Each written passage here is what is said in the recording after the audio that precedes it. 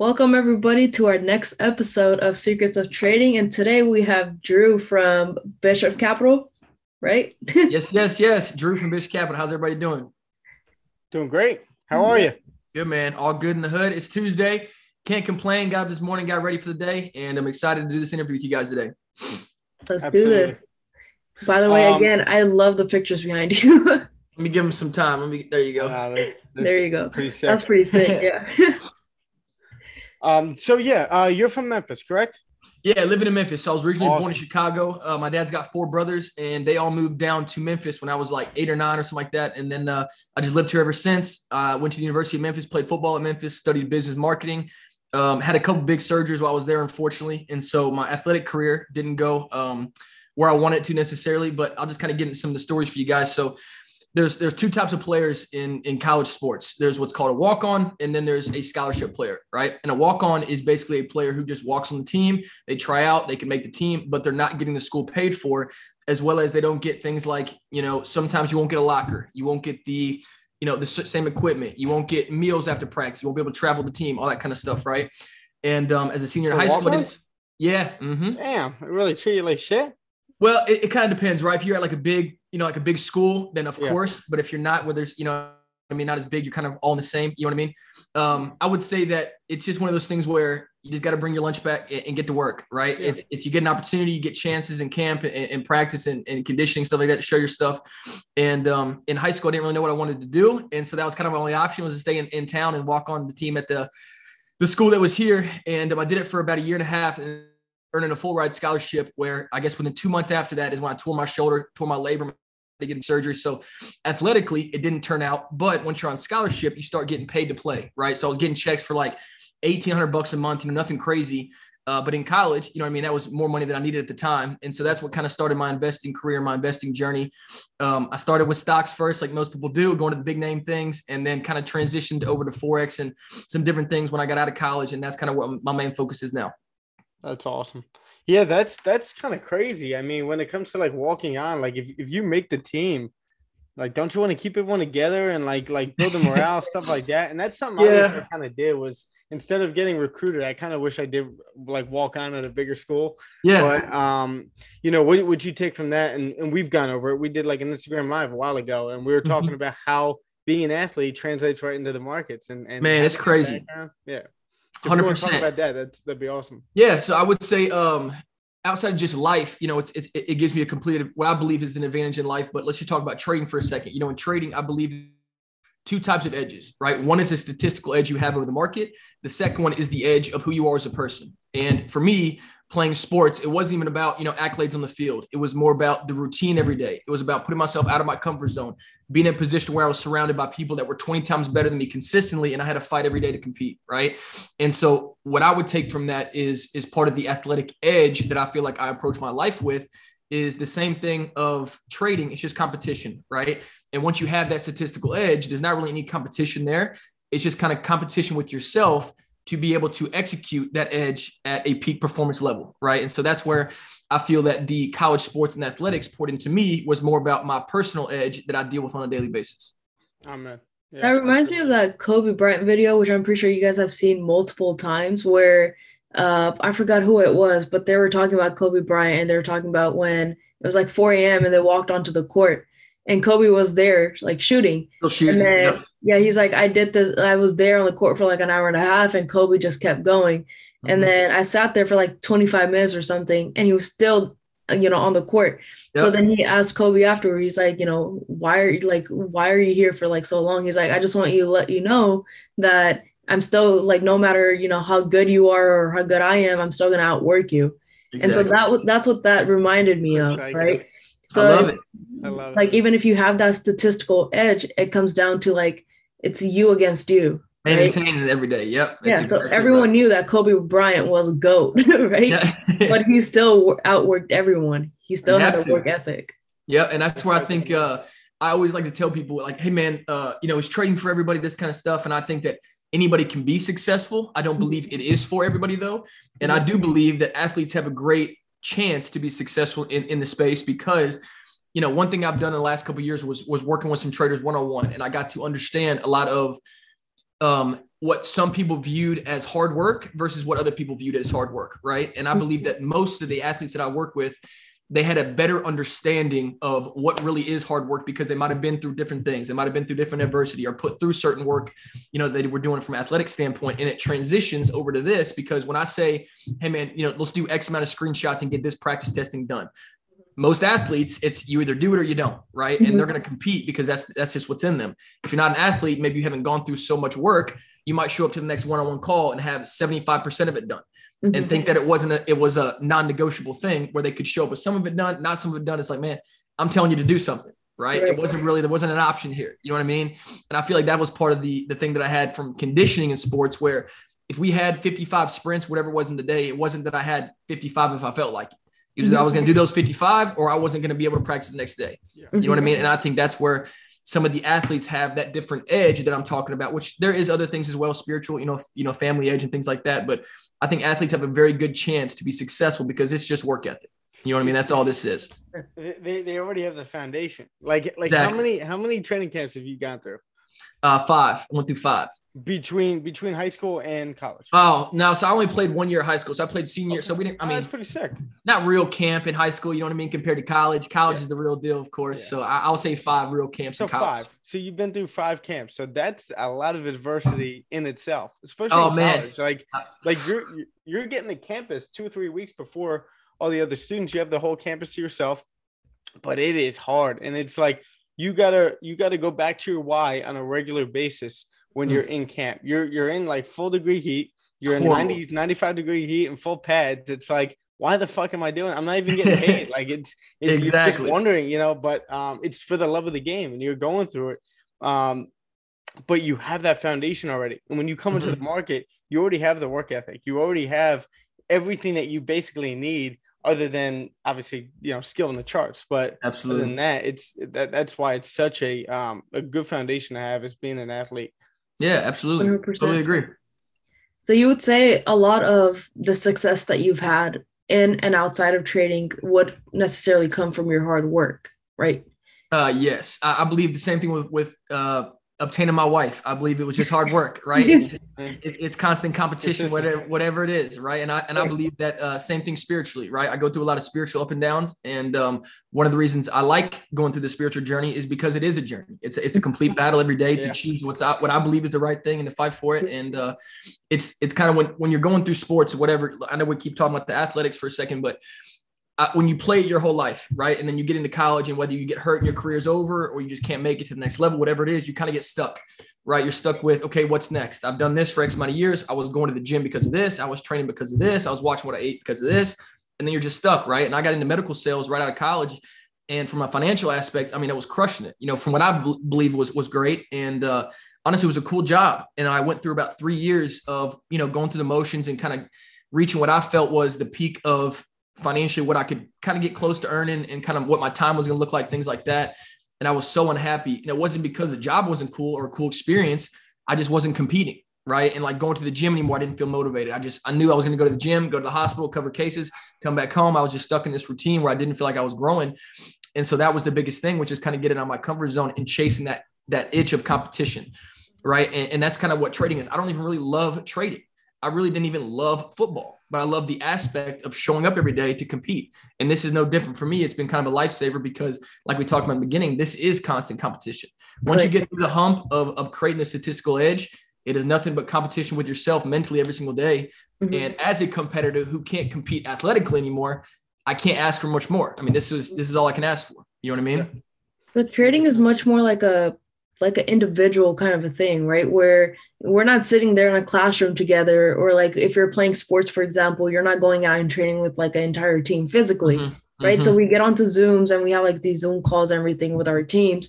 That's one thing. So then when you're trading, or like when you started trading and you realize that, okay, it's just me in this game, like it's just me, I dictate whether or not I'm going to be successful. Yeah, I have a team, maybe a community online, but at the end of the day, it's just me sitting here, like, at my computer, at my desk. Absolutely. So like, how do you kind of battle that? Because that's something that a lot of people struggle with. They're like, whether it's over risking, over trading. Stefanos and I talk to people all day and we're like, all right, don't do this. You And then shouldn't be they do doing this. And they're it. like, Leading the yeah, horse but to I was water. sitting here and I was sitting alone and I don't know, I Yeah. ended up doing something like that. So then how did you battle that?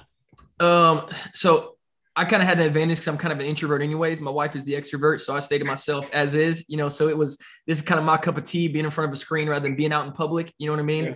So I was really good at that in the first place. And I think you just kind of have to find the common ground of a community that's trying to help you grow versus a toxic community, right? And when I was kind of in my learning stages, I was a part of communities, but as a fly on the wall. I wasn't one of those that was texting good mornings and getting the chat going, whatever. I just was kind of, consuming for the most part. And it was actually toxic to me because it wasn't necessarily that I was comparing with where they are in their journeys, whatever it was, but I was trying to, fit my systems to what other people were agreeing with, or what my mentor saw. I wanted to make sure that I was seeing the exact same things.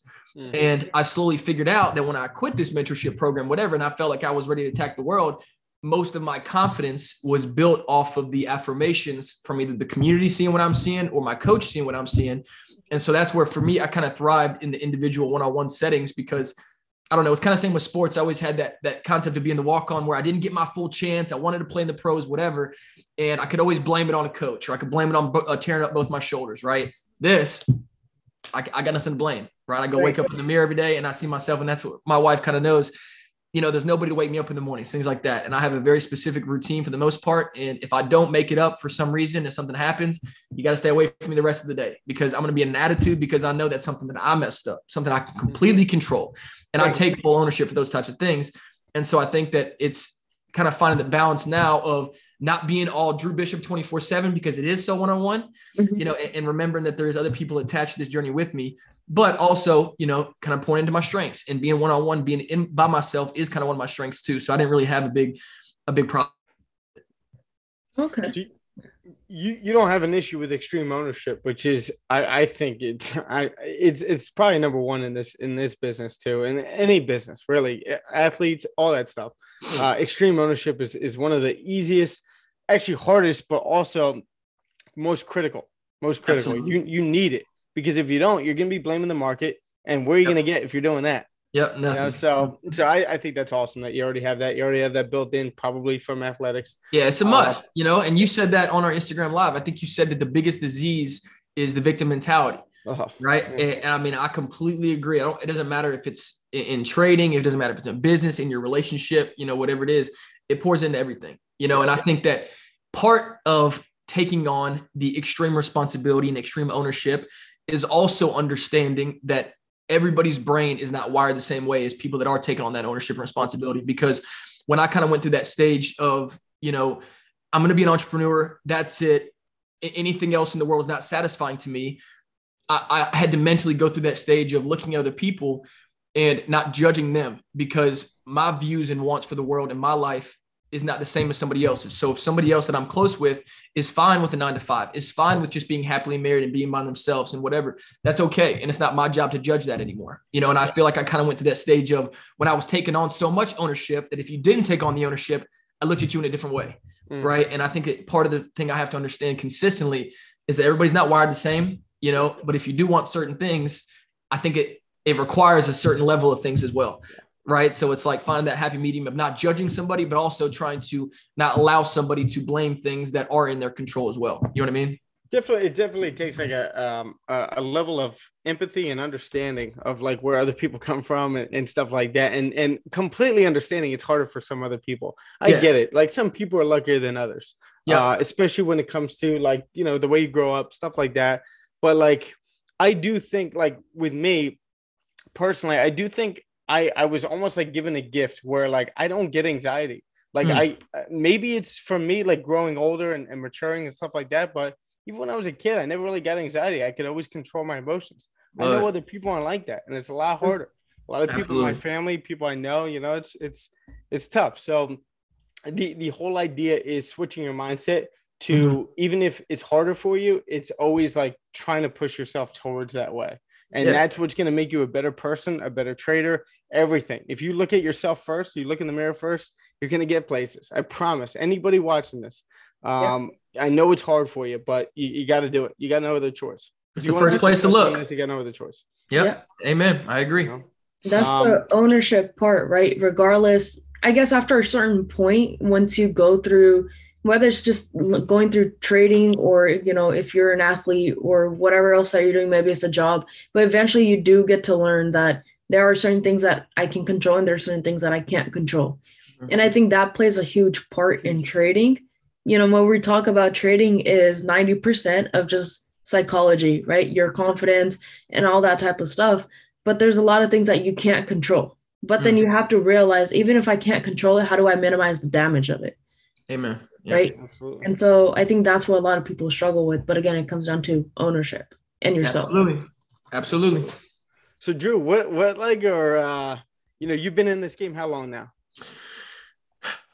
I mean, I would say that I've been investing since I was, 21, 22. So 6-7 years, but real, focused trading, I'd say closer to 5. Awesome. That's sick. Now, what are some things like you wish you knew in the beginning? Like some really big keys that you've picked up? I'll make it so simple for you, dude, because I really think this is very simple, and I come from a family that works on the institutional side of things. So I'm very lucky that I have not been, I guess, naive to what I believe is the realities of the industry and flipping accounts and all that other kind of stuff, which is, possible, whatever, but just, it's not my beliefs, right? It's not what I come from. And I've been lucky to always kind of have that background and that support from them to kind of tell me, hey man, that's too good to be true, right? That doesn't even make sense. You know what I mean? And back to your question, I would say that the easiest thing that I wish I would have learned from day one of my trading is what I believe is called probabilistic thinking, right?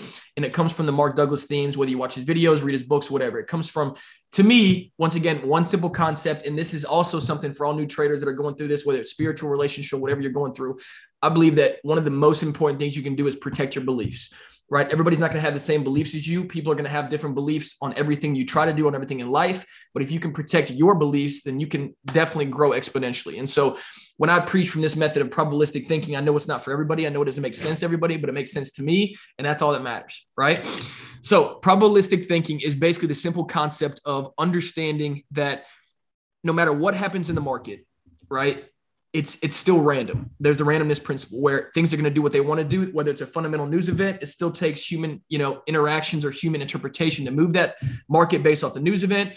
Deep down inside, if I place a trade, I will never, no matter what, have any clue who made me a winner versus who made me a loser, right? All I know that if I can see my trade consistently, if I have a statistical edge, I click the button because I can play the probabilities.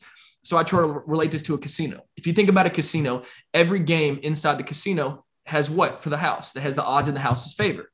So the casino owns the odds or owns the probabilities or the edge of every single game played within that casino, right? So they don't know if certain gamblers are going to come in and they're going to win money. They don't know if certain days they're going to lose, but they do know if they can stay open for a full year, whatever it is, and allow all these machines to work, they're going to come out profitable because they have that statistical edge, right? They're not emotionally attached to who plays, when they play, how they play, whatever. If people keep playing, they're going to come out on top because it's just numbers. They own the odds, they own the statistics, right?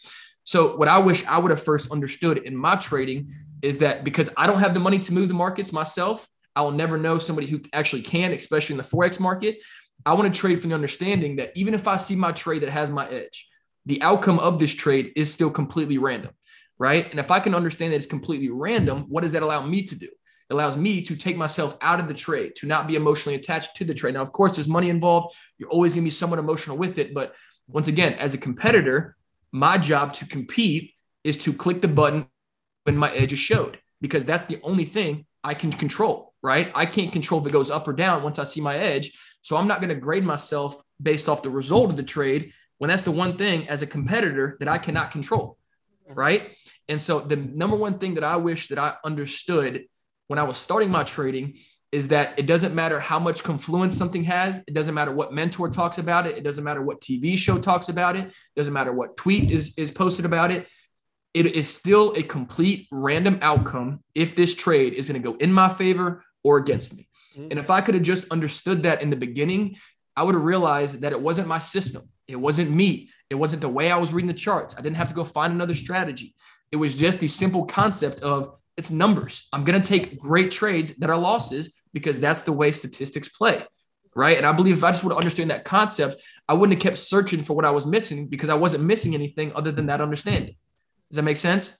Yeah. That was Yeah. dope. No, we can actually bring this like conversation full circle too, because now you meant, do you look at numbers? Do you put numbers like a probability percentage of this playing out? Okay. So Yep. Spreadsheets. back to the whole anxiety thing. Think of, like, this is how I help people, whether it's in my family or friends, deal with anxiety. Look at the probability of everything happening. One example I could give you is, let's say like we lock the door every single night for our house, right? Lock the door. We're good. My fiance's, nice and calm, right? Of course. Say one night out of, let's say, 365, we don't leave that door locked. What are the odds that someone's going to break through that one night and kill us or something of all nights of the year? Right. Very low. So that's how you help people deal with, everything is probabilities, right? And if you can look at things in that lens, you're going to be a lot calmer, either in trading, business, relationships, friendships, all that stuff. So I don't know why nobody talks about it, to be honest with you. I mean, I searched through, I can't tell you guys how long to find somebody just talking about this concept. And then I also dug deep into it and I thought about it. It makes why people don't preach about it, because if you don't preach about it and you preach about your system or your strategy, whatever it is, then that's the answer, right? It's not the probabilistic mindset. It's whatever you're selling from your program, because that's the answer that most people are missing, right? Yeah. And so I do get why it's not talked about as much. But now it's one of those things where once my eyes have been open to it and my understanding, my mind has accepted it, I can't think of another way, right? I can't, it's just, this is it. That's what I believe. If you don't, and that's the same thing with my program. I take application calls and I have them watch a video that kind of explains what I'm talking about. If you understand this, or maybe don't understand it, but you're willing to work towards this type of concept, I'll take you on the program. We'll go through another call. I'll talk to you about it. If it's something you're not willing to do and you're somebody that wants to not even necessarily flip accounts, but you're wanting to, think that there's something you're doing that's going to give you a better chance to win versus lose or whatever it is. And it's just, hey, we're not going to mesh in the same mindset. It's not going to be a good fit for each other. Yeah. And so, like I said, it's not the only way potentially to be successful, but it's what my beliefs are. And I have to protect my beliefs because that's what pays my bills. You know what I mean? Makes sense. 100%. And that's what this entire podcast is about, right? So things that we don't, because there's so many things that I've looked up, right? And I didn't find answers to it because no one's talked about it before. And I'm like, it doesn't make sense.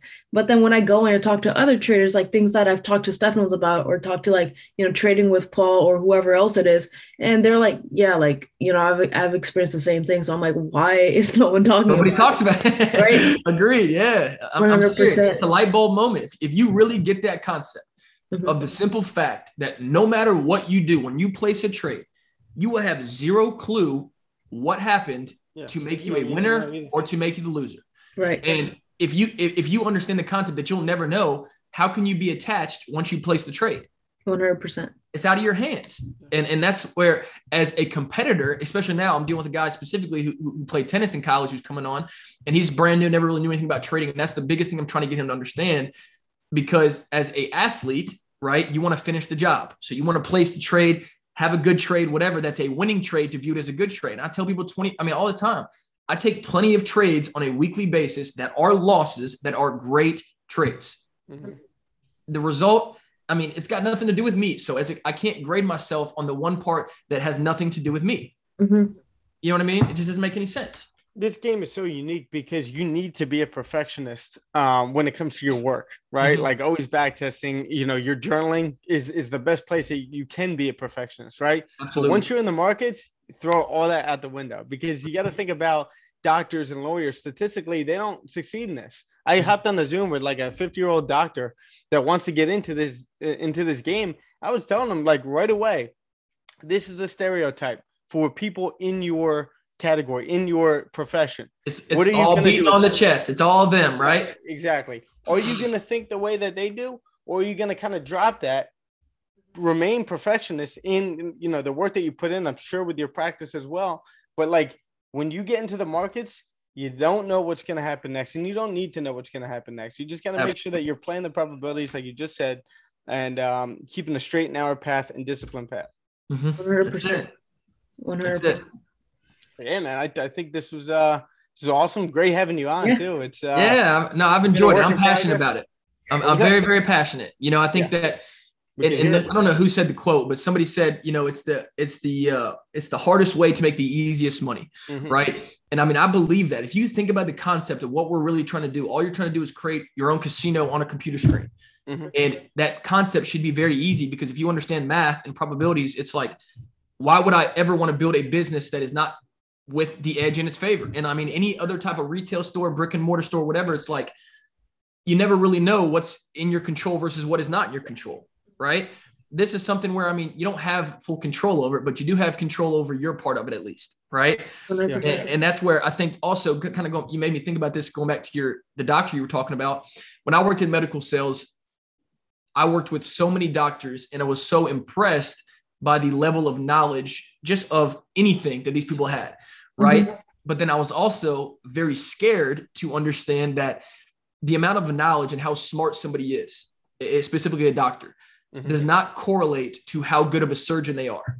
And because it's a skill set, right? You might learn something about the body. You might learn something about how to close, about the best way to do fusions, to do nails, to do whatever. But there's still a practical application of what you learn. Yeah. Right. And that's where the biggest thing that I've seen in the traders I coach one-on-one is that the concept of probabilistic thinking is fairly easy to grasp if you're willing to take the time to learn. If you're willing to drop what you think, it's fairly easy to understand. The concept of reading a price chart, the concept of trend, all that kind of stuff is fairly easy. But then to be able to put something into a testable, verifiable, and repeatable system on the price chart, that to me is the difference from learning something and applying it to the skill set. That's where people, say, hey, it's not a skill set, whatever. It's still a skill set. I don't care what you say. It's to learn, it's hard to apply. Right. And that's where I think the gap is in most people. It's not only the way you think about it, but then the application of what you've learned to do it consistently. That's what I think is the hardest thing. And that's where it comes down to, I think the word is your reticular activating system, which just references your eyes and the way you see things. And then your eyes change over time. Your eyes begin to get better. They get worse depending on how much time you put in. So that to me is the game, right? For basketball players, you got a right hand, you got a left hand, you want to dribble. Traders, you got both eyes. You want to make sure your eyes are seeing things consistently. That's kind of your skill set of what you're doing outside of the understanding of what you're trying to build. Yeah. And that's the biggest gap I've seen. Who says it's not a skill set? Dude, I hear people, all you got to do is click a button. All you got to do is click a button. You got a 50-50 chance. Like, try it. Try it. Come on. Let's go. Let's sit in front of a computer. Let's see. Let me ask you guys a question now real quick. So, do you guys believe, because I get Drew loves doing this, flipping the interviews. Do you guys believe that there is a difference between trading and gambling? And if so, what's the difference? Yeah, because you have a statistical edge. You have something that you're back testing on a regular basis. It's not gambling. It's gambling when you just turn on MetaTrader and just start, taking trades based on what the candles look like and not really understanding the anatomy of the candles and where it's going. Like a good example of this and what you were talking about before is I had a buddy of mine over, a couple that we're friends with, but my friend came over to watch the NFL games, right? I'm not a big gambler. I trade. Like, this is my thing. I don't really gamble on sports, but I know sports. I know, what's going on. It's his first time gambling, but like he has good money. He's doing well. And he's like all over the place with this stuff, like just trying to enter, all these different prop bets and parlays and like 15 leg parlays, like crazy stuff like that, which is cool if you're betting like $1 or $2 on it. Right. But I'm showing them like, yo, come here, look at this. Go to Pro Football Focus and let's look at the stats of how many times has Cooper Kupp scored in the last 5 games. Yeah. You want to do anytime score? Let's look at that. Let's look at the probability of these things playing out. I hit like 3 bets last weekend just from doing that and like putting parlays together based on stats. So that to me, is that gambling? It is, but it's not in a way. You're taking the gambling away and adding and replacing it with probability, strategy, I guess you could say. Yeah. I think with gambling, a lot of people go in with the mindset of like, I have $1,000 and even if I lose $1,000, like there's no problem. But with trading, it's more analytical in a way where you're saying that I have $1,000, but how can I stretch these $1,000, right? How can I make sure that I'm getting to like one trade? And then let's say, if it doesn't work out, then how do I minimize the loss on the next one? You still have the $1,000, right? But now instead of betting everything on like that one trade and being like, well, I came in with 1,000. So if I leave with 1,000, that's fine. Cause I came in with the mindset of it. But now with trading, you're doing like, okay, how do I divide this up? How do I diversify all this? How do I minimize my losses? And then the way that I approach it is if I made money on the first bet, even if let's say I bet down $50 and I still have like 950 left or whatever, then I'm just like, all right, well, I just made profits on this one trade. So I'm going to set everything else aside. I came in with $1,000. If anything, if I just leave with this one trade profitable, I left with more money than I came in with, right? But let me just play with whatever profits that I made. So what's the worst that could happen at the end of the day? Break even, right? With gambling, it's like I'm fine with losing it, but then with trading, it's like, well, again, looking at the statistics, the probabilities, I look at like the fundamentals and every aspect of the market, and I'm like, okay, what are the chances of this playing out in my favor, right? And then going and placing my bets. So I think that's what the difference is between trading and gambling. You're trying to be more educated or analytical about it. I love it. To go back on what you said with the size account, I don't know if this is an actual like statistic, but to me, what it seems like, the smaller the account, the more of a gamble it's going to be. Like 100% agree, dude. When you're playing with smaller accounts, like a $200 account, the more likelihood you're going to be trying to gamble and trying to like double that account, triple that account. But when you're thinking like that, you're not getting anywhere. But when you're playing with a $10,000, $25,000 account, you're going to be looking at that a little bit differently, and you're not. It's going to be a lot harder to blow that. First of all, second of all, you're gonna know that's hard to make. 10, 25 grand. You don't want to blow all that. And $200, it's like screw it. But you don't respect it, right? That's exactly right. You don't respect it, and that's why I get the question: how much money should I trade? It's like, man, I have no idea. Yeah. Right? You got to find the common ground of what are you willing to risk, but also what do you respect? Because like you just said, if you don't respect what you got, you're going to over leverage anyways. You're going to not follow your plan, all that kind of stuff. And I think the simple concept of trading versus gambling is if you journal, right? If you journal and you put on a trade and you journal about how your stomach's feeling at the time you place the trade, you'll know if it's a trade on edge or not. If it's not, you're going to have the heart palpitations. You're going to get the butterflies in the stomach.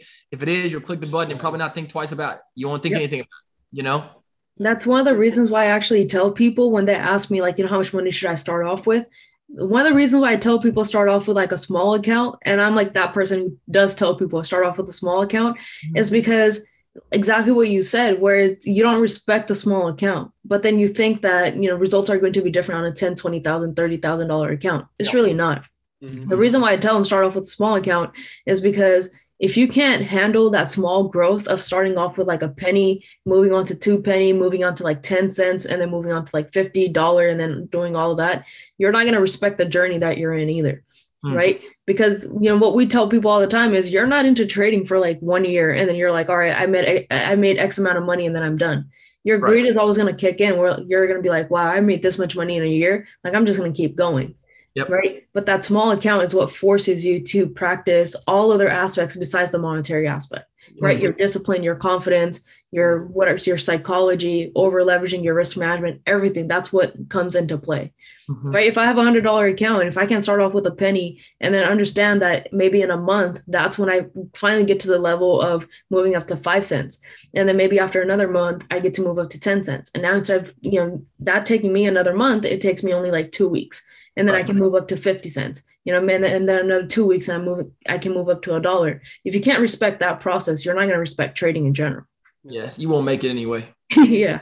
Just to like clarify also, like for any new traders out there, I'm not saying to trade with 10, 25,000. I'm just saying, I always tell people start with like 500 to 1,000. Start with that and start building that and build the discipline. And if you could do that, you could start turning that into more. You could save more. You could, put some money aside and put that in your account, but don't be trading with that much. But what you should be doing, if you're brand new, start with the demo. I don't think you should do demo more than a month unless you're testing a strategy somewhere, but get into the live market, whether it's a $500,000 account. If you think that's not enough, to practice the discipline. I promise you, it's a completely different game in the market once you're trading with that hard-earned money of yours. So make sure that you're starting with that small account. Don't focus on the money right now. Focus on the skill. Focus on picking the right picks. Exactly what I was telling my buddy this weekend. Don't focus on trying to make a bunch of money on these games this weekend. Just focus on the skill and building up your confidence right now, so that eventually in a couple of weeks or next football season, you're going to be a lot more confident with some of these picks because you're looking up the statistics and stuff like that. But I think that's a good journey for any beginner traders. Just start out with 5 or 1,000 and work from there. Because it's a lot easier to look at, the $5 loss or $10 loss. But as you grow your account, looking at like, equity percentages and all of that, maybe you're not losing as much, but those digits do increase. Mm-hmm. And that is going to scare you. So if you're not even used to the skill set itself and all you do is focus on the monetary aspect, you're not going to make it big, no matter what your goals are and all that. So you have to focus on, like you said, the skill set. So don't focus on the money aspect. Coming back to like what you were talking about, you guys were talking about football earlier, where it's like 95 degrees outside and you're all padded up and you're like, I'm not even getting paid. Like, why am I doing this? Right. It's for that exact reason where you can't focus on the monetary aspect. You have to focus on the skill set. If you actually love investing, if you actually love trading, if you actually, want to be, financially free or, time freedom and all that stuff, you can't focus on the monetary aspect. All of that will follow. It's the same thing if you had a business. Mm-hmm. Yeah, absolutely. Absolutely. It is a business, right? And for some reason, I don't know what the difference is. Most people don't think it is. I don't understand it, but it's a business, and that's where I think a lot of times too, the dream of what's sold is passive income, all that kind of stuff. And I don't know who set that rumor, but this to me is not passive. There's not one bit of this skill set about this business that is passive. Mm-hmm. So this is not something where it's like you get it done, you make a bunch of money, you never work a day in your life again. I work harder now than I worked when I was working for somebody else. Now that I work for myself, so that's one thing that's, if you're scared of the work, it doesn't matter what you're going to try to do. This definitely isn't for you because this isn't something that does not take a lot of work. Like I mean, this has been harder than football. Mentally, it's been harder than, long term, it's been harder than business. I think this is one of the hardest things you can do, but it's also one of the most rewarding, and it's also one of the easiest. So it's just, it's such a mind. Yeah, exactly. It's such a mind game. Yeah. And, one of the things I'll let you guys in on is I run a prop firm this year. One of the funding programs online, I was white labeling another company, and, the statistics are true of the 90-90-90 stuff, that the 90% of traders lose 90% of their accounts within 90 days of opening. All that kind of stuff is true. And one of the biggest things that I saw from looking through a lot of accounts was a similar problem to not understanding probabilistic thinking, right? And once again, if you think about this concept of, if we're talking about stats, right, it's all odds, it's all probabilities. And I go on a 5 to 10 trade winning streak, whatever it is. I don't know what sample size a lot to you guys, but let's say 5 to 10 trades, whatever, right? Most people see what? The account begins to grow, right? So as the account grows, what do they do to the position size? The position size begins to grow. Mm-hmm. When in realities, if you've just won 10 trades in a row and you increase your position size on that 11th trade, from a statistics standpoint, you are getting closer to taking losses, right? Mm-hmm. Because the odds are wearing out now. And so people are increasing their position size into a higher probability of taking losses than wins. And so then they'll take that first loss, which then wipes away 3 to 4 of their winning trades, right? Then they got still a little bit of profits. They're going to try to make back the other profits. So they keep the bigger position size again, and they either win 1, lose 2, whatever. And it's just like the progress they made of 80% of their trading journey gets depleted with 20% of increasing position size, or 20% of over leveraging, or 20% of doing things that were outside of what you should have done on your rules, right? And that's where, I think it comes down to having correct expectations, number one, but then also I think it also comes down to how much preparation do you put in before you're live trading, right? And most of my people that come into my program, I mean, you'll go almost, depending on your work ethic, potentially 4 months from start to finish without even taking one single trade. Because to me, it takes that long to get your mind right, to read price action, to read structure, to read trend, all from a systematic approach, then go in and get your pattern recognition done of whatever pattern you're going to try to trade. From there, you go into system development, entries, exit management, right? Then you go through some practice testing to see how that feels. And then you go through, X amount of what I call live testing, not live trading, but live back testing, where you're gathering statistical data to crunch an edge off of, right? Then comes the number crunching process, where you develop your positive expectancy, position sizing, what your return should have been, your max drawdown, equity curve. Then comes the trading plan development. Then comes the demo trading. Then comes the live trading with small account. Then comes the live trading of the real account, right? And most people, if you're looking for the quick option to, man, my fucking job sucks, excuse my language, I want to find something to get me out of work in the 9 to 5, and you tell somebody it's going to take you 4 to 6 months to do it, that's not worth my time. That's not worth my time, right? And so the people that I've been really transparent with up front about, hey, man, this isn't going to be your quick fix out of your 9 to 5 job, right? But if you give me a year, I can change your life forever and make you self-sufficient, where the only thing you have to do is gain capital to dictate your percentage-based returns. I mean, from a competitive and a business standpoint, I don't want to be in any other position than that. If the only position I'm in is where the more money I make is the more money I have to manage and the more money I have to play with, that's any business. Any business is going to take capital scale. Yep. And that's the biggest thing that I realized, was just setting the correct expectations with people coming in. That way they weren't expecting something within a month and they weren't disappointed, right? They thought, hey, this is the correct steps of my journey where it should be.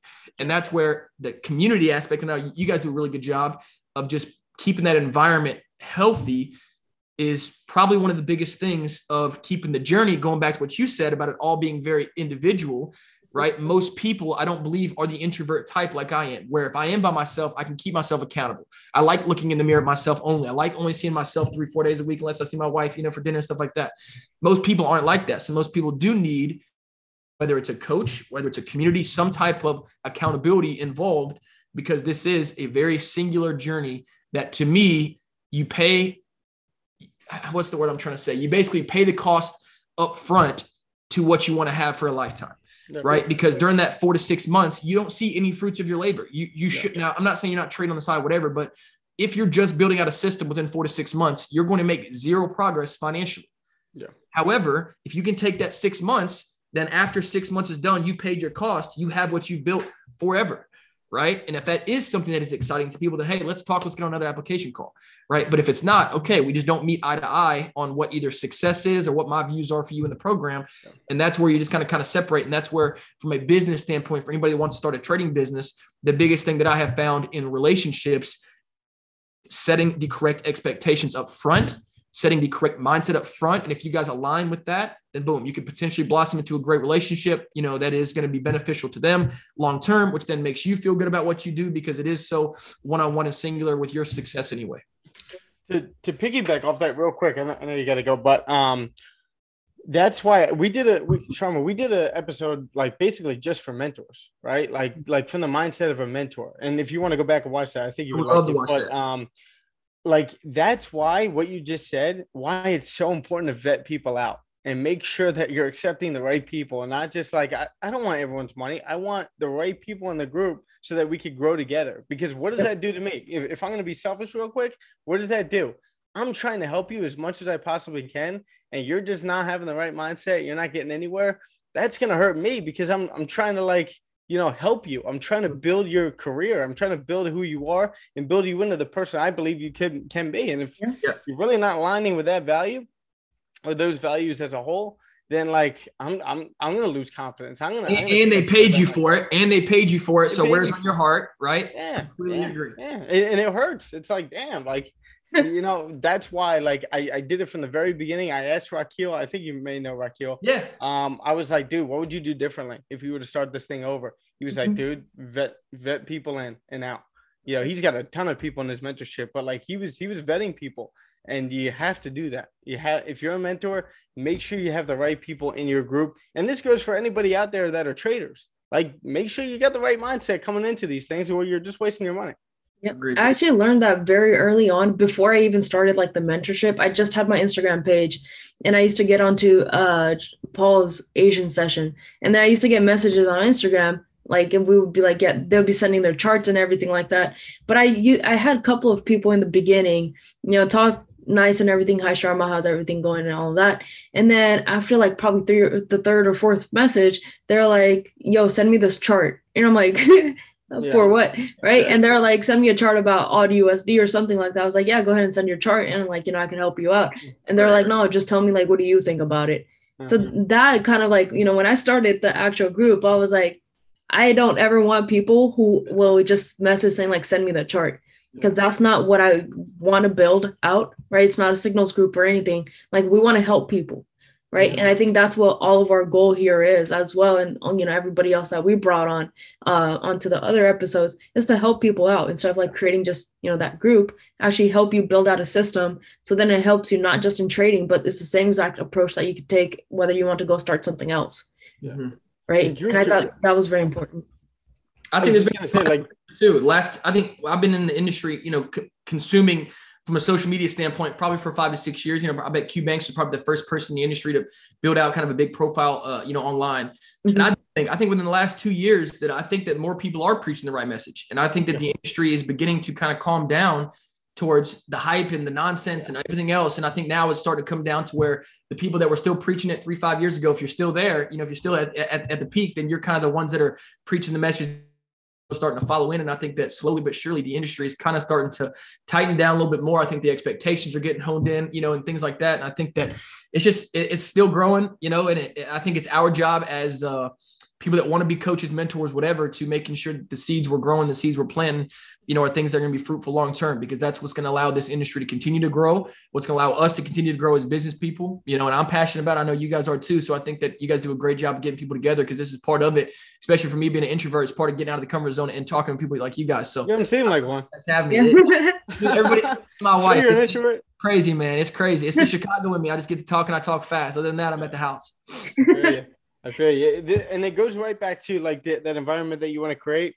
You can relate with this. You want to create a good locker room. You don't want any cancers in there, So, anyone chirping and, ruining other people's progress, stuff like that just ruins everything. But that's what you were saying too. The industry kind of vetted those mentors out, right? Those people that were just looking for money, vetted those people out. And now all the real ones are really coming to the surface. And all those, those mentors back, 2016, 2017, this whole industry was like popping off. Everyone was a mentor. So, a lot of those people got vetted out and for the good, to be honest. The market does the work for you, right? Yeah. Even the Forex industry, people did the work, that we didn't have to do. Amen. 100%. 100%. But thank you so much for hopping on, Drew. I know you gotta go, but thank you so much. There's like so much information in this one video. Usually like we try to keep at like 20-30 minutes, but I'm just gonna, I think there's like an hour long. I'm just gonna put that up, right? Yeah. There's so much information here. So thank you so much for hopping on. It was great to finally see you. Absolutely. Thank you guys, Drew. Appreciate it. Yeah, thank you guys for having me. We'll be in touch again. I'd love to do this again with you guys sometime. So thanks for having me. Yeah, 100%. Thank you. All right, guys. Take care. Yeah. See you guys.